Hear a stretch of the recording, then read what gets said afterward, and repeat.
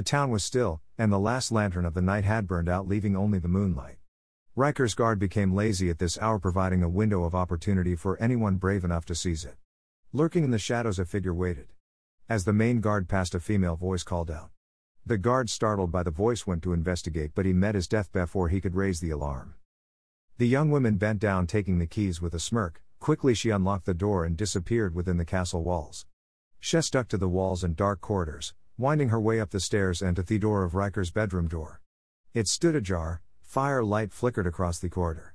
A knife slipped from its hiding place and into the girl's hand as she slipped into the room. Riker sat in a chair facing the window. An untouched goblet sat on the table next to him. "Nadora, I've been expecting you." When he spoke, there was such calmness but an undertone of malice behind the words. In the firelight she saw a cruel smile rise in the corner of his mouth.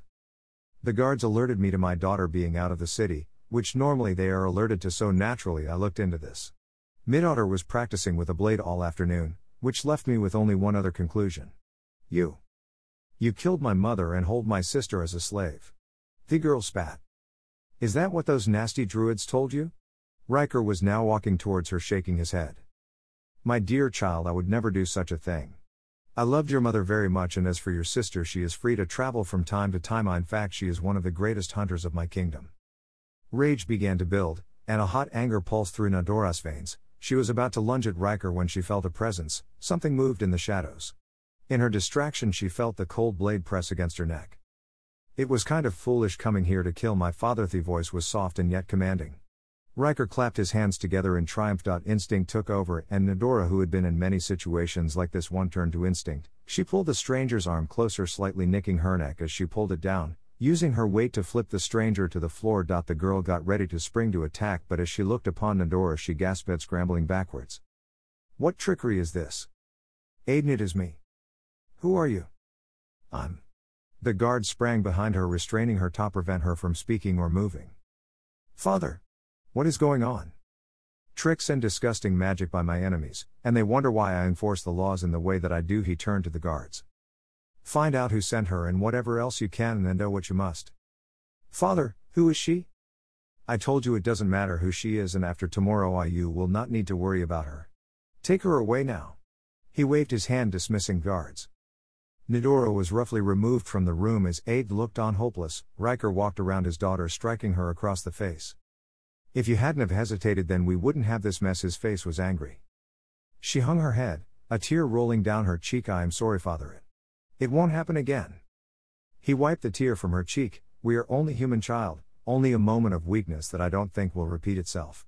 Now the guards will walk you to your room, you need your rest." She kissed her father's hand. "As you wish, Father." She left the room, closely followed by the guards. As she walked, thoughts were swimming through her head. What had she just witnessed? Why would her father's enemies send someone that looked like her to kill him, and why did this stranger act like they knew each other? Something about the stranger made Aidene feel uneasy. She needed answers. Stopped walking, turning to the guards. "Don't you lot have something better to be doing?" The guard was young, not much older than she was. "Orders, Airy orders, Princess." "So no, then? I will return to my duties soon enough. I am perfectly capable of taking myself to my room at ice. Only one left down the hall and a right." "Boom, my room. Just trying to keep you safe." "Safe? You know I am a hunter for this kingdom. The food you and my father fill your bellies with killed by my hands." "I do, Princess. Not to mention the monsters I have faced, without a single guard by my side." She pulled herself up taller, walking towards the guard, no filled with an arrogance. He bowed and turned down the hall again. Aidene ran down the halls to her room, almost crashing through the door. She paced the floor. How would she get to the dungeon without being detected? The moon shone onto the floor of her dark room. She threw open the window and climbed out onto the ledge. The cold night air of a full moon took her breath away for a moment. Her years of hunting in the wild had taught her many skills, and so she scaled down the side of the castle with ease, until she reached the servants' quarters. Aidene had ventured here many times with her kills to be cooked and knew her way around well enough, but the servants feared Riker too much to be trusted. "Noto, fetch a guard," so had to take care here or she would never make the dungeon.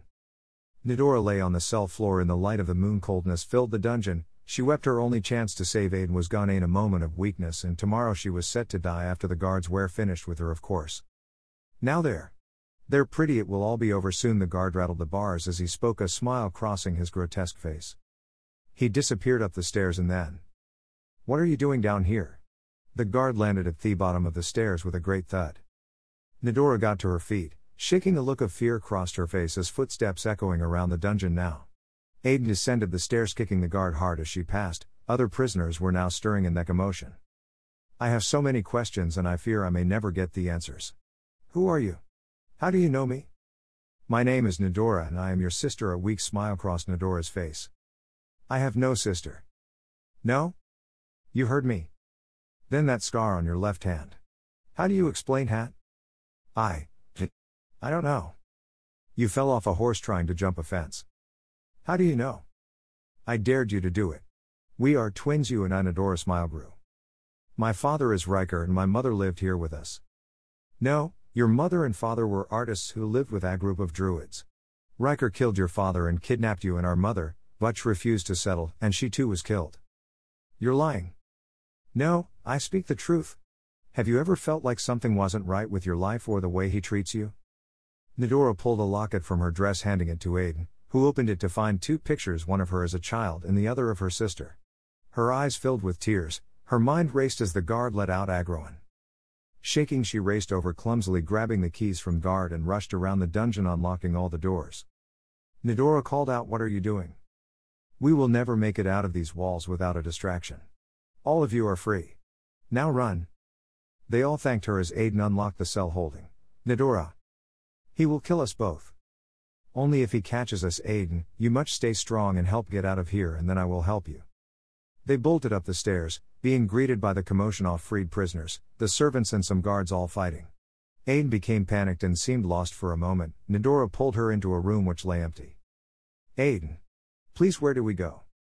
She took a deep breath, taking in her surroundings. They were in the kitchen store, and if they headed to the room on the right, they would find the servants' passage, then 3 floors would take them to the servants' entrance. Aidene signaled for Nadora to wait. She walked into the room where guards were eating. Quick, the prisoners have escaped. What are you all doing? Go help round them up. The guards almost fell off their stools in fright, but they grabbed their weapons and rushed out. Aidene called for her sister, and together they ran all the stairs with ease, bursting out of the outer door and into the night. Aidene fell to the ground, sick panic taking over. Her sister stooped over, placing an arm around her shoulder, pulling her onto her feet with a weak smile.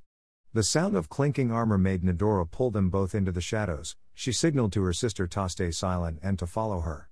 They made it out of the gates when a great cry from the castle made them freeze. Aidene, it had come from Riker himself. Nadora didn't wait. She grabbed her sister's hand and pulled her into the darkness of the city. They wound their way through the streets to a graveyard, entering a crypt. Or so Aidene thought. Once inside, she realized that they were in fact inside an entrance hall. Where are we? I thought a great hunter like you would know, joked Nadora. Aidene raised an eyebrow. Hardly a time for joking, is it? I think so. Of course you do. Now answer the question, please. We are in the smuggler's tunnels. How? Well, I am a smuggler by trade, really. So free passage, and if we follow the tunnels, we will make it out of the city by nightfall tomorrow. And then what? Well, whatever you feel like. Personally, I want the death of Riker. Then why risk your life to save me? Well, you're my sister, dummy. But you should rest. The sisters rested for many hours before Nadora stirred Aidene, then rummaged through several barrels, making packs for them both. Then they began their hike through the uneven tunnels. As they walked, Aidene quizzed Nadora about her life and their real parents. Nadora explained why she wanted revenge so badly and how she had found herself in the employment of smugglers and the life she had with it. They spoke of stories they had heard of, and Aidene challenged her on the tale of the girl who entered the underwater realm of the Sea King and was granted powers. Nadora.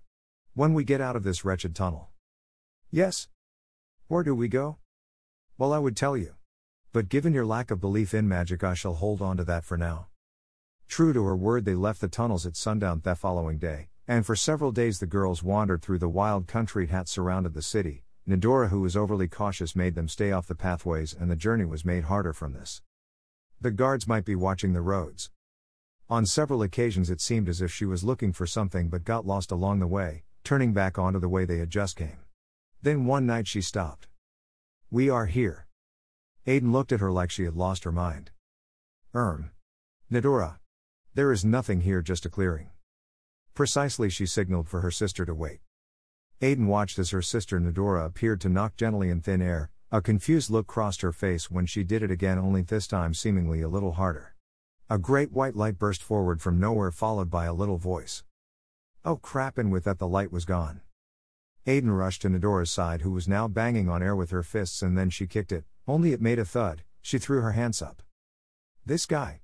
Some friend he is. Friend? Aidene was even more confused.